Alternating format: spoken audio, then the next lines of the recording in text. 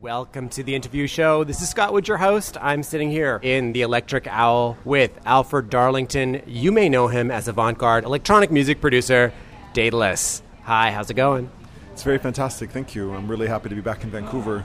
It's a rare and wonderful opportunity that I am afforded to travel a little bit, and this city is a very welcoming, hospitable one, so very grateful. So did you get a chance to enjoy a bit of the city today? And as such, no, the city has been obliterated to me. I had some good coffee, and that was about it, but city's a weird one. It sprawls all over the place. East Van, I know, and like some of Stanley Park, but that's like it. So I've heard that coffee is kind of your thing. I would love it if you could describe in detail the cup of coffee that you had in Vancouver. It was a fine cup of coffee. It was 49th Parallel, and I mean, I could go into all the technical details of what makes a good coffee. The truth is, when somebody invites you into their house, so to speak, and they wake you up, it's a beautiful, marvelous thing, and I'm very grateful for that, because most of the time on tour, you are spent unconscious or partially conscious, and then you jump up on stage, and for an hour you have your fun, but the rest of the time is like mitigating and controlling energy levels, so coffee comes in very handy in that regard. Awesome. So, are you ready for an interview? I would say yes, but at the same time, your energy level is so fantastically already like at this pinnacle, and I'm catching up. But this is good. This is how it goes. So, all right, let's dive in. Daedalus, the name, it comes from Greek mythology. You took it as your own. I would love you to tell the story of the name and then talk about why you decided to use it as your name. So Daedalus, for those of you who don't know, there's a variety of things you might have encountered this weird Grecian word. The way I spell it is different than actually how it is, so to speak. So I will just say that Daedalus, as a mythological figure, was the greatest inventor of the ancient age, credited with inventing the serrated saw, the labyrinth, as well as wings of wax, which famously failed his son. Amongst many other lurid and strange inventions, indeed, I took on the name as an intimate of the idea of invention as a child. That's what I wanted to be when I grew up. So I don't really think of Daedalus as being like an end-all or myself fancying to be the greatest inventor of this age by any means whatsoever. It's an aspiration for me and a reminder of what I would like to become when I grow up. So that's the idea. But then there's also some James Joyce thrown in, like Portrait of the Artist as a Young Man is Stephen Daedalus, and there's also other cultural landmarks and odds and ends that help enrich what this thing is, because isn't that what you want an alias or a name to do, is to enrich the dialogue of what you're doing, so that when somebody hears a song with its mindless bumps and bruisings and beats and bass, it has a little bit more to it because of a name, be it the name of the song, the name of the album, or indeed my own name itself. I agree 100%. Okay, so avant-garde electronic music producer. People often call you a genre-twisting electronic music producer. I was hoping to get you to talk a little bit about genre and what it means to someone like you. So genre is a wonderful cheat code. It's a wonderful borrow-in. It's the way to basically get an idea across. Because in the end, this is somewhat danceable music. I mean, most music was. If you think about classical music or jazz, at some point in their history, it was dance music. And then it was formalized and given so many rules that it couldn't move in that way anymore. It became listening for mindless ears. Electronic music still has the possibility of being like something that people react to in this vigorous way. So by having genre, you're able to get into people's feet quicker. You're able to get through their eyes and ears right down to that little like lizard brain and really activate immediately. I appreciate that. I like to exactly utilize those kind of techniques to get people kind of moving. And so then when I sneak in the other bits of melody or oddness, it is all part of like a sweeping continuum. That's both true on records and in what I like to do live. That isn't to say I'm trying to cheat people of the experience, but I just think people are really sophisticated nowadays. I really think the most of these ears that I'm able to borrow and get into, and people know everything about everything. There's no more rare. There's no more scarcity. It's like if somebody wants to hear it, they just like pick up their phone and figure it out, and then they have it in their life forever. It's our job, I think, as musicians to not think less of the audience. It's to really think of them as being way more savvy than even I am, and I do this for a living, so I put a lot of esteem in the few people that decide to show up and spend their good money to be in a night like tonight.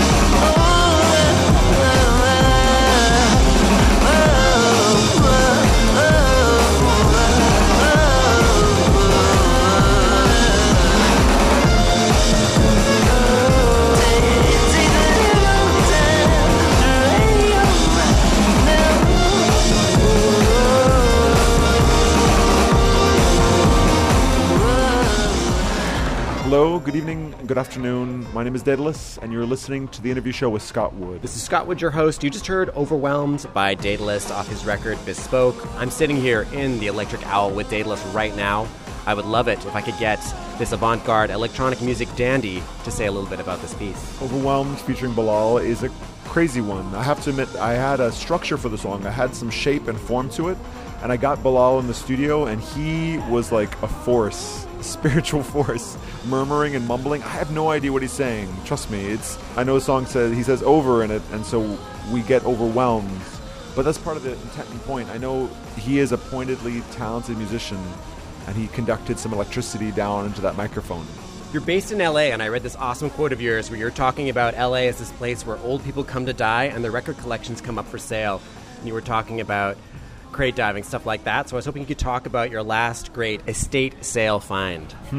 Lately, I've been finding a lot more clothes than records. It is that funny thing of, as collections move around, some of the records that are showing up nowadays aren't as interesting to me. I mean, I'm still finding plenty of gold. And LA's really, actually that isn't totally true. I mean, as much as I like to think that maybe I haven't got any good records lately, it's actually not the case. I got the most amazing set of what they call library music records. Now, library music is a very specific genre that's basically music written for commercials that have yet to be made.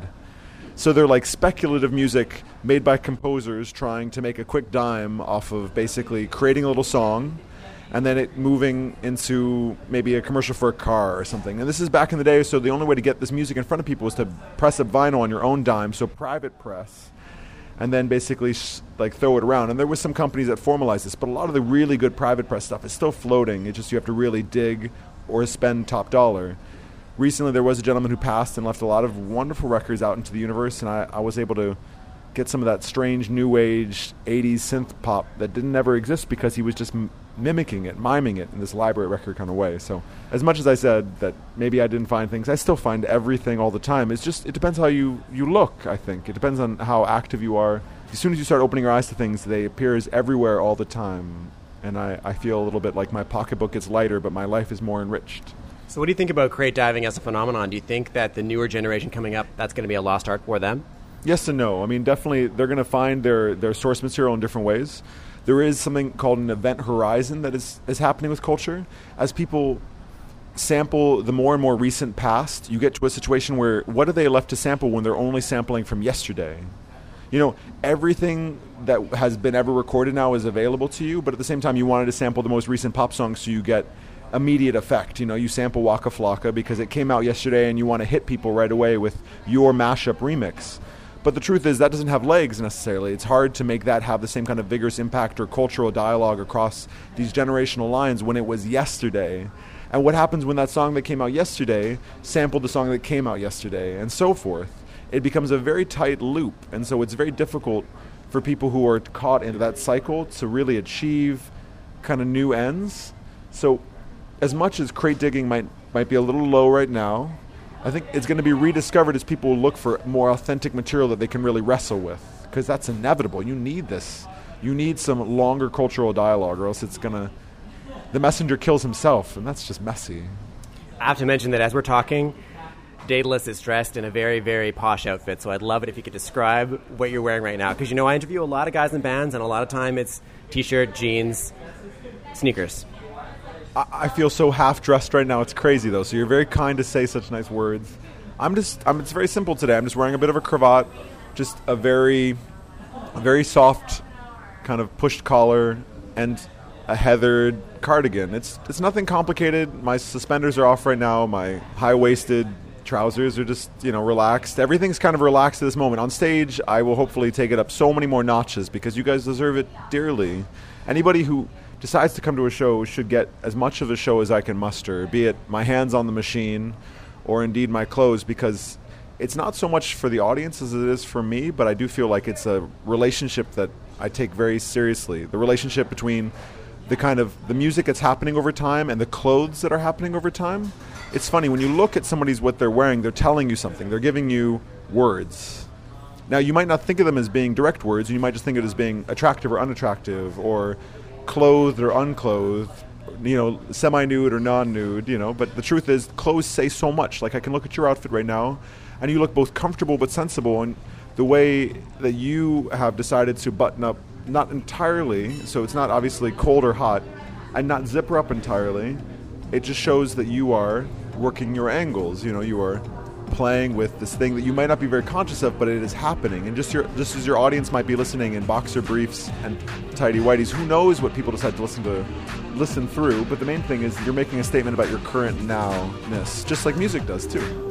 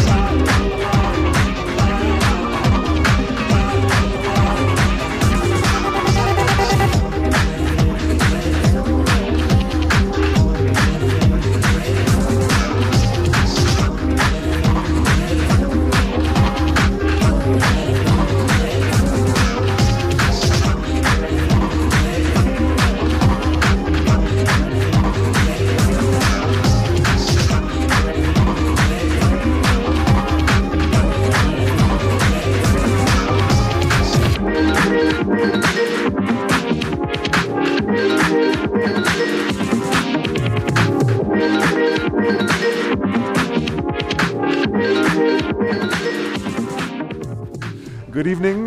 This is Daedelus, and you're listening to the interview show with Scott Wood. This is Scott Wood, your host. You just heard Tailor-Made. That's by Daedelus, featuring Milosh off his record Bespoke. So I was hoping, since the two tracks that I've chosen to play are collaborative tracks, I was hoping you could talk a little bit about your relationship with collaborators. The amount of time it takes to get things just right mean that you have to have a solitary process generally. You can't take up studio time. You can't be fidgeting with these electronic sounds, in this kind of public sense. You need this kind of privacy of headphones or your own studio, and that studio suntan that develops from those cold screens is real. To break away from that, I personally don't prefer that kind of creation. I think things happen because of dialogue, and I like the fact that with a collaborator you can go somewhere that you would never dream. So take the song Tailor-Made featuring Milosh. He's getting so much wonderful attention lately for his Rhye project. It's getting like this critical acclaim, and it's everywhere. And trust me, everyone knew from way back in the day that this dude's voice and his whole affect and the mannerism and everything was going to be due for huge things. And I think Tailor-Made in some small fashion is even if it's just a bump in his road, is an example of how powerful his voice and presence can be, even as quiet and feminine as it can be.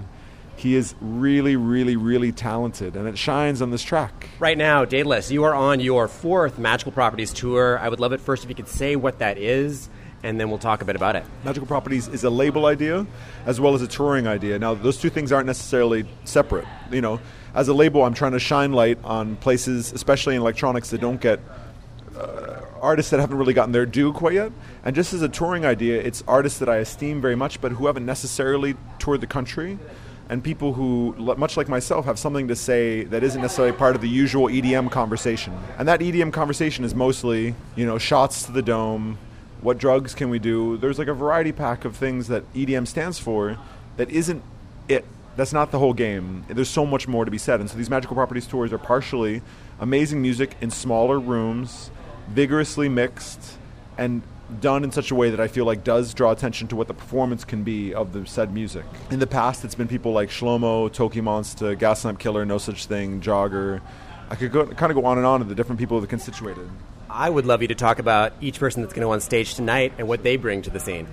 Absolutely. So at this leg of the tour, it's starting out with Samo Soundboy of the Body High crew and label, on to Ryan Hemsworth, who is from your motherland, Canada, and then to Too Fresh. Now, individually, Samo Soundboy has kind of a techno aspect, kind of a 4 on the floor, what some people might think of as being party, but really the fact that he is borrowing both from the very distant electronic past to the very, very nowness and everything in between, but still with the same kind of continuum and heartbeat. He is a beautiful person to open up these nights, because to the unsuspecting, they will enter into the cadre, they will enter into the coven of electronics without even knowing that they are getting like a full history lesson. Then to Ryan Hemsworth, who is very, very now and being very felt by so many, but his performance style is very in tune with what actually is the best way that electronic DJing can happen. It's not just about automatic mixes, it's about some challenging songs going together, some pop things working with very deep electronics, some very dirty rap working with some very beautiful video game melodies. And he juxtaposes it in a way that brings attention to it, but also he's having a blast. He's having fun, and I appreciate that. Having fun is a very big part of going to a show. Too Fresh are out of Denver right now, out of Colorado. Colorado has a very interesting electronic music scene. It's like one of the most heated states in America for electronics. And they're doing things that are pushing sound forward. As a duo, they're twins. They don't exactly read minds or any of that kind of silly business, but they do put forth a sound that is sophisticated. And I appreciate the fact that it still moves behinds, but not in such a way that doesn't feel like it's without kind of a strong head attached to those shoulders. So you're missing one guy. Well, I'm just the odd fellow at the end. I like really lively electronics, and I like to challenge people. And so there is some sweet before my sour in terms of the night. And tempos change a lot. Like, I might go fast, I might go slow. It depends on what the mood seems to be of the evening. But I'm listening. As much as I'm playing and I'm effectively monologuing from that stage, I'm also really trying to strike up a conversation, not necessarily in the literal sense. I mean, if people are drunk enough, they seem to put their 2 cents in. But I really do like to take requests. I really do like to be present with the audience and see what they want to do. And then based on that kind of conversation that happens in that space, we make an evening that hopefully lasts longer than the evening's length, because that is the death of most electronics. The forgetful nights, the forgettable evenings that don't last. That's the reason why people don't exclaim love of this kind of sound, is because it doesn't last for them. That's my feeling. That's my thesis. We'll see if it's truth tonight. Yes, we'll definitely have to test that tonight. So this tour is often talked about as a showcase for up-and-coming electronic talent. Mm-hmm. You're certainly an established artist, so I was hoping you could talk a bit about mentorship in the music industry. We all are examples to each other. I don't necessarily feel like a mentor per se to these artists. I just feel like I am alongside them, fighting the same good fight to provide good sound to people who are very deserving and sometimes very starved of good music in some dramatic fashion. And it's not just the hype, it's the actual sound that matters most, and trying to get that point across and really let people sit in that truth. So mentorship is a different thing. Just really providing an example, more sort of the audience, that this other alternate reality is possible, is the best mentorship that we can do. The stereotype of electronic music in general is that it's one guy alone in his basement on a laptop making music. So I was hoping you could talk about your own career maybe a time where you were mentored or have been mentoring somebody. I definitely feel like I didn't have as many mentors. I had some very strong voices in my life, but not as many mentors that I felt like I see myself wanting to fill their shoes someday. And not to say that mentorship always takes that form, but for me, I was really hungry and desperate for some way forward. I loved this electronic sound. I had no idea how to make it. I knew how to do classical music and jazz and these things I studied in school, but that wasn't the sound that really burned in my heart. It just was something that I knew how to make and how there was structure and space for it. So I was really desperate for something, and my road was such a windy one. It took me such a long time to get to where I am today, sitting in front of you, and it's all because I didn't have strong voices. So I try to make sure, at least personally, the mentorship I try to bring to the table is like on SoundCloud, Facebook, Twitter, whatever. If somebody hollers at me, I'm responding to them. And most of the time, it's young producers trying to figure out how to get that first release, how to do the first tour, how to even just get kick drums to sound good on their track. And I certainly have my opinions in that regard, and I can put forth my opinion. It's not truth.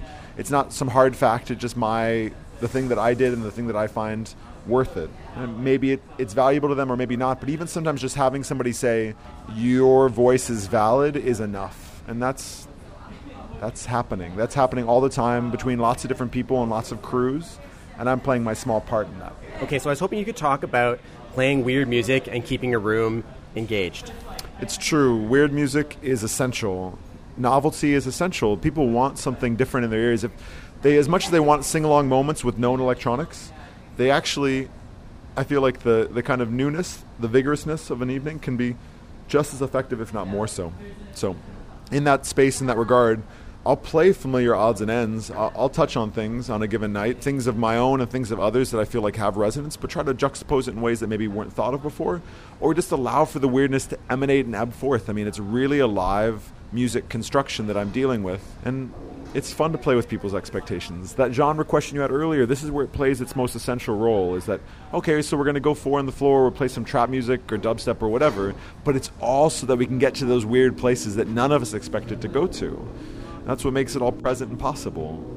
My favorite quote of yours when it comes to performance is, "Don't drop the beat until you see the whites of those kids' eyes." Love that quote. Crazy.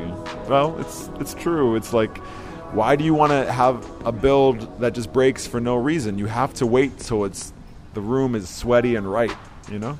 All right, at the end of the show, I love the artist to pick one of their tracks and talk a bit about it as I bring up the music.